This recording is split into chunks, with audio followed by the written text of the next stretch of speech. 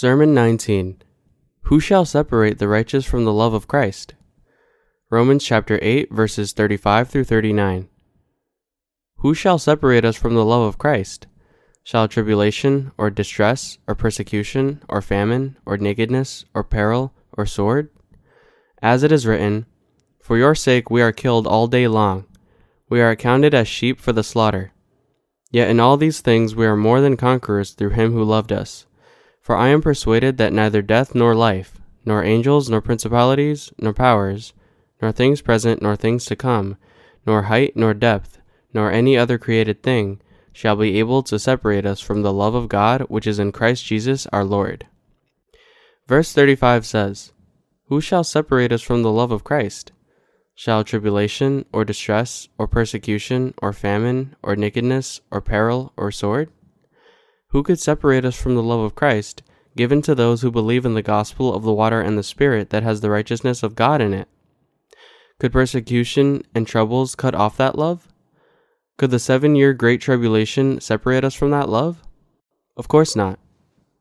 No tribulation or distress in this world can cut us off from the love of our Lord that has saved us from our sins. Even when we wish, in our tiredness, to be left alone, and someone asks us whether Jesus had saved us from our sins or not, we would all respond that Jesus has indeed saved us and that we are without sin. Regardless of how weary and troubled our hearts may be, He has still saved us and is still our eternal Savior. Even if we were too tired or ill to steadily hold up our own bodies, we would still confess our thanks for the righteousness of God. No weariness can separate us from the righteousness of God that has delivered us from our sins.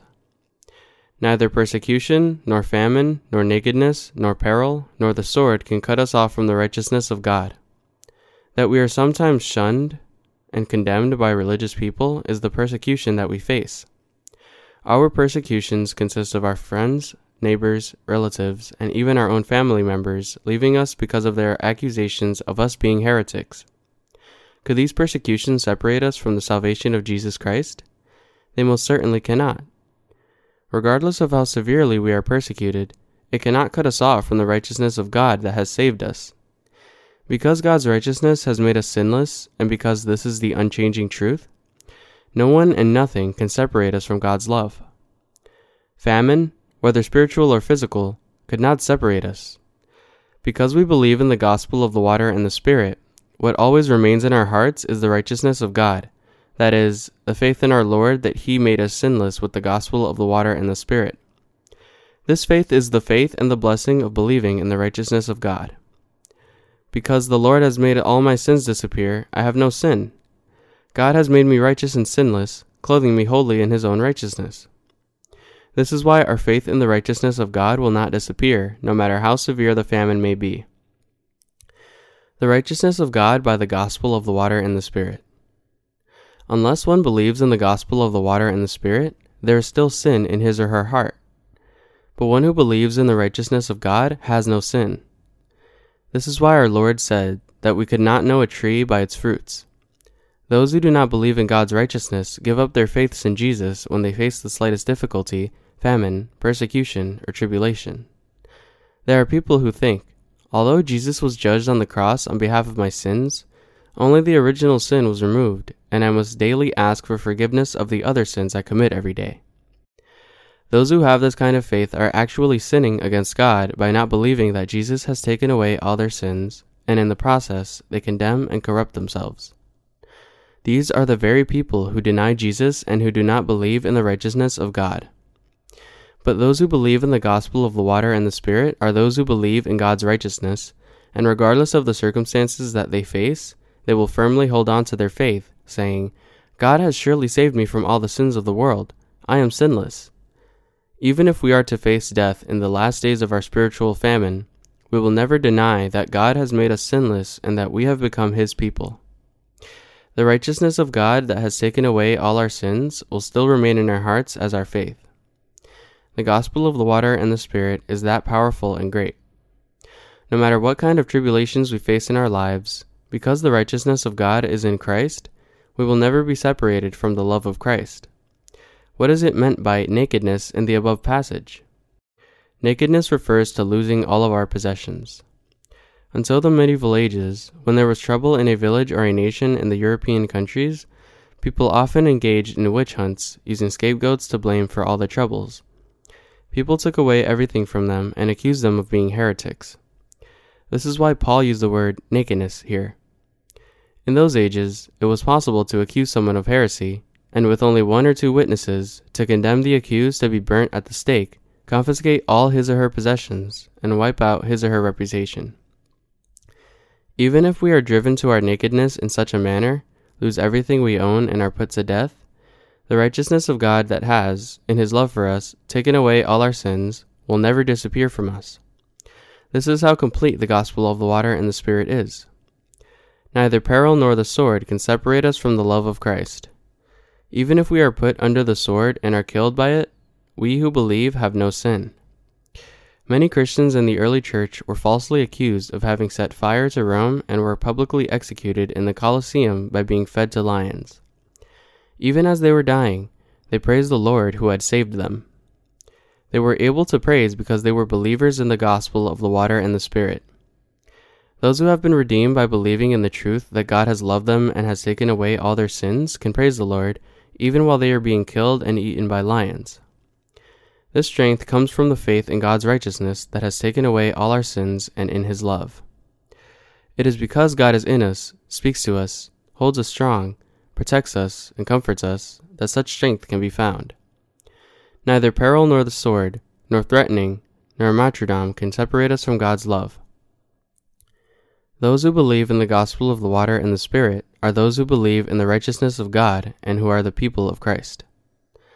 Those who believe in the righteousness of God are those who are loved by Christ. But some people turn Christ's perfect love into a mere emotional love, looking only at his death on the cross, saddened by and crying over his sufferings. But human emotions can change overnight. Though our emotions change every morning and every night, the love with which our Lord has saved us cannot be changed or altered by anything.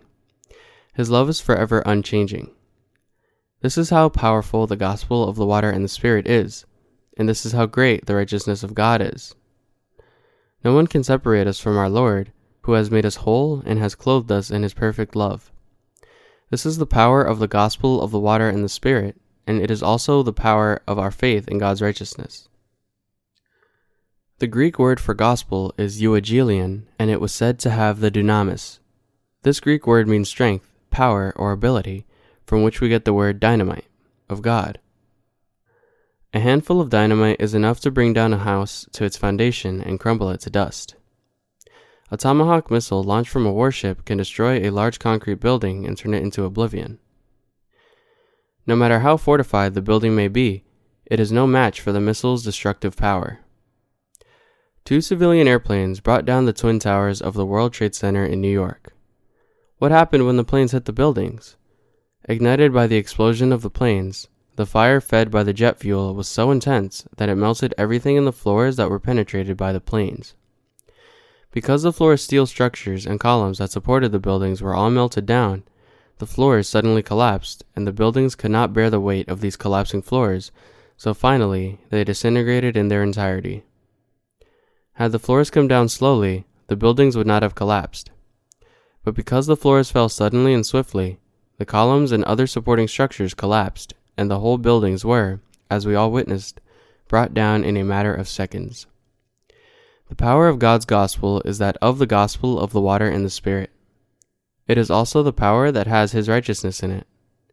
Perhaps it is not fit to use this tragedy to illustrate the righteousness of God, but the power of the gospel of the water and the Spirit given by the righteousness of God is like dynamite that can completely wipe out all the sins. The righteousness of God is that our Lord has saved us by taking away all our sins by coming to this earth, being baptized, dying on the cross, and resurrecting from death. The gospel of the water and the Spirit is the righteousness of God with which Jesus has taken away all the sins that mankind has committed from the very beginning of the universe to its end. This is why nothing can separate God from those who are loved by him through their redemption by their faiths in the gospel of the righteousness of God. Paul's faith, too, was one that believed in God's righteousness. Can we, then, receive God's righteousness by the gospel of just the blood of the cross? We cannot. Believing only in the gospel of the blood of the cross alone cannot give us the righteousness of God. Those who think otherwise will easily give up their faith in Jesus at the slightest provocation. For instance, when their earthly possessions are taken away, or when they encounter difficulties at work because of their religious orientations, they will easily succumb to renounce their faith. This is an inevitable outcome and is applicable to many Christians. Those who, by not believing in the gospel of the water and the Spirit, do not have the Holy Spirit in their hearts and are not redeemed from their sins, are bound to capitulate at the smallest threat. The reason why today's Christianity is so weak in this world is because of this faith that is limited to only the blood of the cross. This kind of faith is one that has not received God's righteousness through the gospel of the water and the Spirit. A righteous believer who has been redeemed from all of his or her sins by receiving the righteousness of God can work for many souls. Since he or she believes in the gospel of the water and the Spirit and has the Holy Spirit, and because God is with him or her in his word, that person can do many spiritual works and turn many lost souls back to God. This is the faith in the righteousness of God, the faith in the gospel of the water and the Spirit. The gospel of the water and the Spirit is given by God, not by our own works, and thus it is also through God that we can do his works. Verse 36 says, "As it is written, for your sake we are killed all day long. We are accounted as sheep for the slaughter." Among those who believe in the gospel of the water and the Spirit are those who are actually treated in this manner while living on this earth.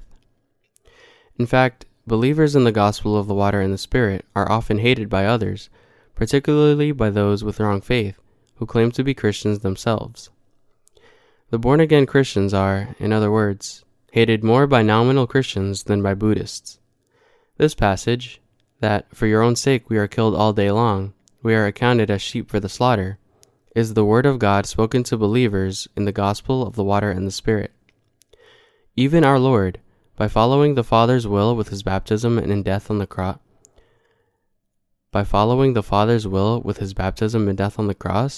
was accounted as sheep for the slaughter. The Lord saved us by coming to and living such a life on this earth. The righteousness of God has won over all the sins of the world.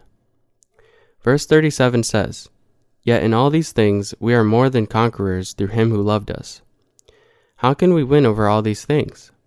We claim our victory by the power of our faith in God's love. One who believes in the gospel of the water and the Spirit has the power of God. But one who does not believe in the gospel of the water and the Spirit only has sin in his or her heart. The faith and salvation of those who are with sin cannot but have ups and downs because of their emotions, and thus they have no power. But those who believe in the gospel of the water and the Spirit have the power. They do not have power by themselves, but they have the power of the gospel given by God, and with this power they can withstand and triumph over all persecutions and tribulations.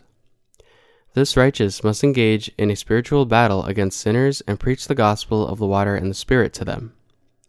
The righteous must also tolerate living and being persecuted for the gospel as their natural lot. A life that lives for the Lord is our lot. An Oriental proverb says, "Were one to miss reading for a single day, he would speak out stinking words." What about us then? We too are prone to rush into corruption if we let a day go by without living for God and his gospel. This is how we would live our lives until our deaths. But if we live for Christ, sacrifice ourselves and are persecuted for God, and if we wage a spiritual war against the spiritual forces of evil, our hearts will be filled with spiritual food, from which we will find new strengths to go on. When Christians fall, it is because they did not live for the Lord. But when we live for the Lord, our spiritual strengths grow even more, and our physical health and strengths also become stronger. Verses 38 through 39 says, "For I am persuaded that neither death nor life, nor angels nor principalities nor powers, nor things present nor things to come, nor height nor depth, or any other created thing, shall be able to separate us from the love of God which is in Jesus Christ our Lord." As a believer in the gospel of the water and the Spirit, Paul was convinced of this. The same truth applies to us. Neither death nor life can separate us from Christ. In the old ages, those wielding worldly powers, such as Roman emperors, tried to persuade Christians to renounce their faith and report their fellow believers to the authorities by offering all kinds of enticements, from high offices, wives, and properties, all in return for their renouncement. But the true believers in the gospel never yielded to the temptation of power, property, or honor. Faith is not something that can be exchanged for what the world can offer. If someone were to show us a blank check and say to us, "I will give you this check if you stop spreading the gospel," we would be able to reply, because of our hope for the future and our strong faith in God, "You will need it for yourself, so spend it. To me, it is nothing but a piece of paper." Only the gospel of the water and the Spirit is the gospel that has the righteousness of God. There are many people who have said to me, "If you just admit that our faith in just the blood of the cross is also a right faith, we too will then approve your faith. Not only will we stop accusing you of heresy, but we will actually help you." These so-called religious leaders in particular have sought such compromises from me. But the righteousness of God is precise and certain when measured by His word. What is wrong, and what is the truth is the truth. Giving recognition to a wrong faith is in itself an act of rebellion against God, and so I am not only unable to approve their faith, but I must also constantly point out its fallacies. You believe just in the blood of the cross? Then you must have sin in your heart. You are bound to hell. I can't help it, even if you think that I am too serious and unyielding. What is the truth is the truth. Because of such words, people keep their distance from me. More precisely, they cannot be close to me. Many people used to approach me, thinking that I was like them. But each time I have told them, "You are false shepherds and swindlers who trade in God's name to eke out a living, merely simple thieves." Who would have liked me when I said such things? But what is not, and this is why I have been so firm and unfaltering in my stand. I have also been tempted by those who say that if I only believed in the blood of the cross, they will give me such and such authority. But as the above passage says, "Nor things present, nor things to come, nor height, nor depth, nor any other created thing." We have no need for any authority, height, or depth. We don't need the healing power that some swindlers claim to have. Those of us who are born again have no need for such things, and we don't even like them. The passage also tells us that no other created thing can separate us from the love of God in our Lord Christ Jesus. Even if there were aliens in this universe, they wouldn't be able to separate us from the love of God that has saved us. There are some Christians who believe in the existence of extraterrestrial beings. Even among pastors, many believe in their existence, but there is no such thing as an alien. When I was attending seminary, one of my professors, who taught Greek, believed in the existence of aliens. So I asked him, "Can you support your belief with any evidence from the scripture?" Of course, he could not come up with any answer to my objection. There are absolutely no aliens. God loved the world so much that He gave us His only begotten Son. If there were indeed aliens, there would have been no need for Jesus to be born only on this earth. After massive investments in research, we have already been able to reach the moon, and our probes have landed even on Mars, but we have not discovered a single evidence that indicates the existence of life forms outside of the earth. I can confidently assert, based on the scripture, that regardless of how developed mankind's scientific and technological capabilities become, and regardless how extensively we search the universe, we will never find extraterrestrials. The Bible tells us that no other created thing can separate us from the love of God in our Lord Jesus Christ. What, then, is this love of God? This is no other than the gospel of the water and the Spirit. This is God's love. The salvation that has saved us and made us sinless with the gospel of the water and the Spirit is the love of God, and nothing can separate us from this love. Paul speaks of faith again in chapter 9, but it is in his conclusion of chapter 8 where the apex of faith is reached. Chapters 1 through 8 of the book of Romans form a theme, and with chapter 8 as its concluding chapter, it is here where the height of faith is reached. As the Word of God in chapter 8 shows us, only those who believe in the gospel of the water and the Spirit can become inseparable from the love of God. Those who do not believe so, however, will never be so. They may perhaps be able to live for the Lord temporarily, but they cannot defend their faith and live for Him until their deaths. They may live religiously for 10, 20 years, but their faith will eventually decay and die out, rendering them completely separated from and having nothing to do with God. It is not that their works are lacking, but that the love in their hearts for Christ will disappear from them. Since they do not have the Holy Spirit in their minds, they neither have love for the Lord in their hearts. There is, in short, sin in their hearts instead. As days go by, I realize even more how deep and how perfect the love of salvation is, with which our Lord has saved us through the gospel of the water and the Spirit. When I first met the Lord, my depth of appreciation for Christ's love was quiet and calm, as a stone thrown into a lake causes small, barely perceptible waves. My response was only a quiet realization of the fact that Jesus took away all my sins, and that I had thus become sinless. But while living a life of preaching the gospel since then, the waves in my heart have become unimaginably larger and deeper, as if a bomb had gone off inside my heart. Who says that we should believe only in the blood of the cross? Did Paul say this? In the book of Romans, Paul clearly and unambiguously spoke of the gospel of the water and the Spirit. Or do you not know that as many of us as were baptized into Christ Jesus were baptized into his death? Therefore we were buried with him through baptism into death, that just as Christ was raised from the dead by the glory of the Father, even so we also should walk in newness of life. Romans chapter 6 verses 3 through 4. Isn't this gospel of the water and the Spirit utterly great and thoroughly perfect? Regardless of how small one's faith is, if one believes in the gospel of the water and the Spirit, then he or she is saved from sin. Regardless of how many shortcomings you have, your faith is made whole by the gospel of the water and the Spirit. Regardless of how weak you are saved by your faith in the gospel of the water and the Spirit. Even though we have no power of our own, if we live for God and with God, all the filth will be removed from our hearts. But those who do not believe from the start will in the end turn against God and leave him, even if they heard of this gospel and lived with it for 10 years. Those who have decided to neither see nor hear the truth of God by closing their eyes and shutting their ears are so foolish for rejecting God's blessing with their own hands and heading toward their own deaths. They crucify church every day with their sins, even though there would have been no death on the cross were it not for the baptism of Jesus. I realize with every passing day just how great and perfect this gospel is. The weaker I get, the more I realize how awesome and whole the love of our Lord is, shown by this gospel, and I thank him even more for it. The more I preach this gospel, the louder I become.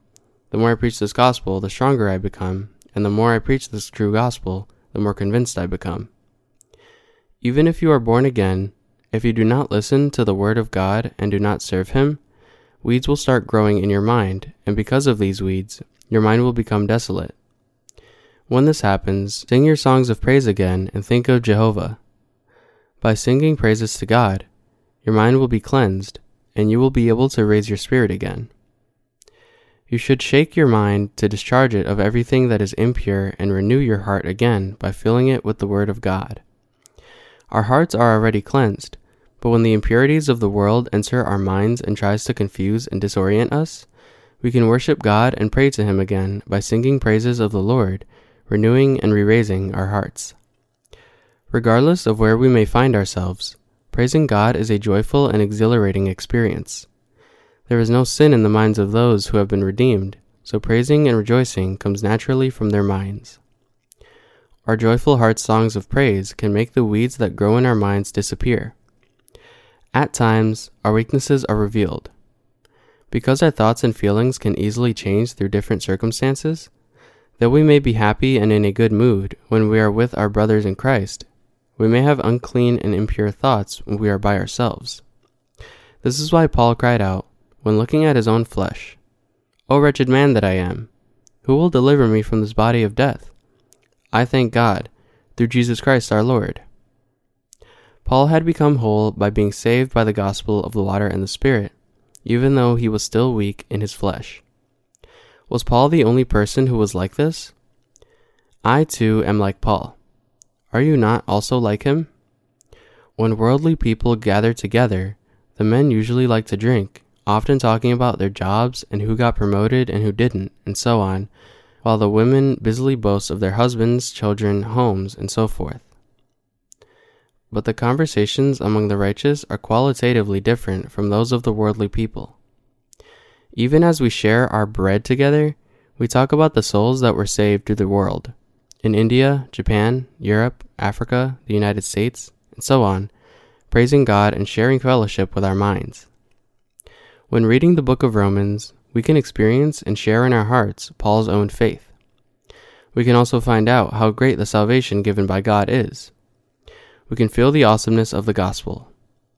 We can understand the passages and discover the meanings hidden in the text. Because we realize how complete and perfect the salvation of our Lord is, we cannot help but praise his righteousness. Even if the whole world were to change right now, the gospel of the water and the Spirit that has saved us from our sins would remain unchanged. Because the love of Christ has saved us, and because this love has never left us and still remains in us, all we have to do is turn our hearts away from the world and focus on God again. We are weak, and because of this weakness, we sometimes fall into the ways of the world, but every time this happens, we only have to turn our minds toward God and believe in the truth that our Lord has saved us. Our flesh has yet to change and still live lives under the law of sin.